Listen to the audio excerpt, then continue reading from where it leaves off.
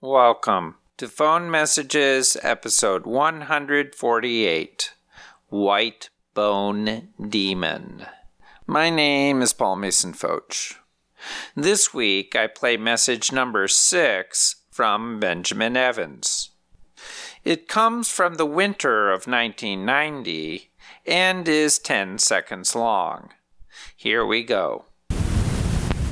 Benjamin Evans, 515, White Bone Demon. What I was hearing was Benjamin Evans, 515, White Bone Demon. What do you think the significance of that is?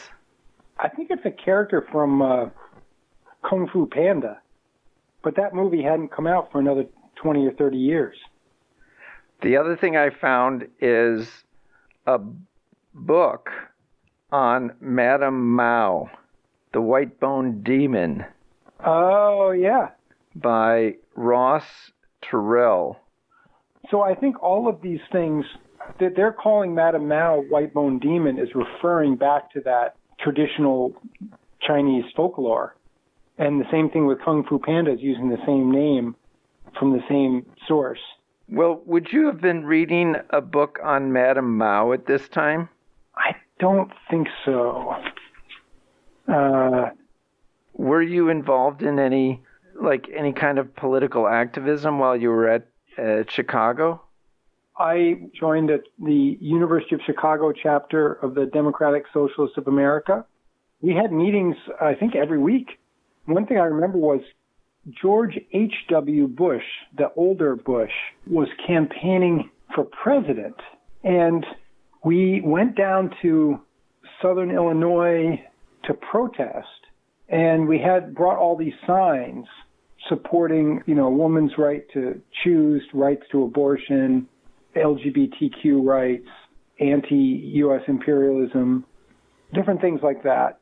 And they wouldn't let us bring we had the sign, like cardboard signs on like little sticks, and they would not let us bring the sticks into the auditorium. So we just brought our cardboard signs.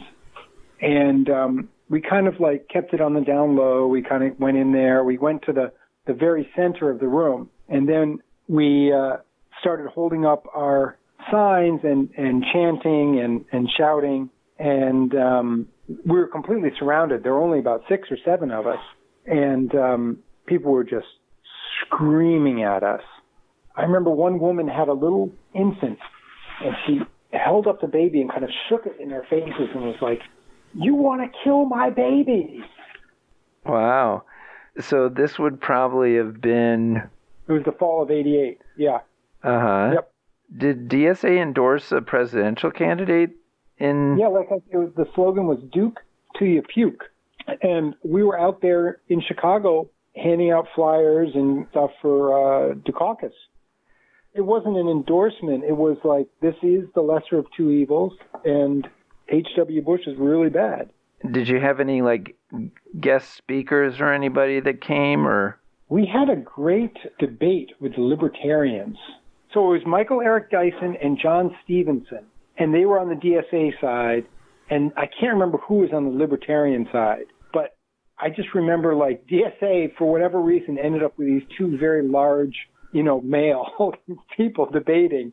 And I think John Stevenson was a former, Texas football player turned sociologist. And I just remember, we just crushed them. Did a lot of people turn out for that debate? Yeah, it was packed. When I was at the University of Chicago in the 1980s, it had a reputation for being a bastion of conservatism. The law school produced Robert Bork and Anthony Scalia, and the Chicago School of Economics inspired the austerity policies of Ronald Reagan at the national level and the International Monetary Fund on the global stage. The most famous figure of this school was Milton Friedman, whose 1962 bestseller, Capitalism and Freedom, became a libertarian Bible. But Chicago had plenty of left-leaning ideas streaming through its campus as well. In the fall of 1985, my third year in the college, the Chicago Maroon published a list of student organizations that included not just the Democratic Socialists of America, but also the International Socialist Organization, as well as several anti-apartheid, human rights, and peace-oriented groups. The origins of the DSA can be traced to a 1972 split in the Socialist Party of America into the Social Democrats USA and the Democratic Socialist Organizing Committee. The latter group was led by Barbara Ehrenreich and Michael Harrington, a UChicago alum. Throughout the 70s, the DSOC had a presence on the Chicago campus, and Harrington was a frequent speaker there. In 1982, the DSOC merged with the New American Movement, another leftist group which was very active on the UFC quads during the 70s. The new group became the Democratic Socialists of America. Today, there is a revived interest in democratic socialism among young people, in large part thanks to a not-so-young Bernie Sanders. Sanders cut his political teeth in the early 60s while he was a student at the University of Chicago, where he protested racial segregation in university housing and joined the Young People's Socialist League. My own political conversion came not through campus activism, but from a class on modern Western civilization taught by Professor Peter Novick. In the final days of the course, he had us read essays by Irving Kristol and Michael Walzer as representative of contemporary views from right and left on the political spectrum. In the words of Ben, Walzer crushed it, and suddenly, in my third year of college, I rejected the conservative values of my Republican father and embraced democratic socialism. It was my road to Damascus moment.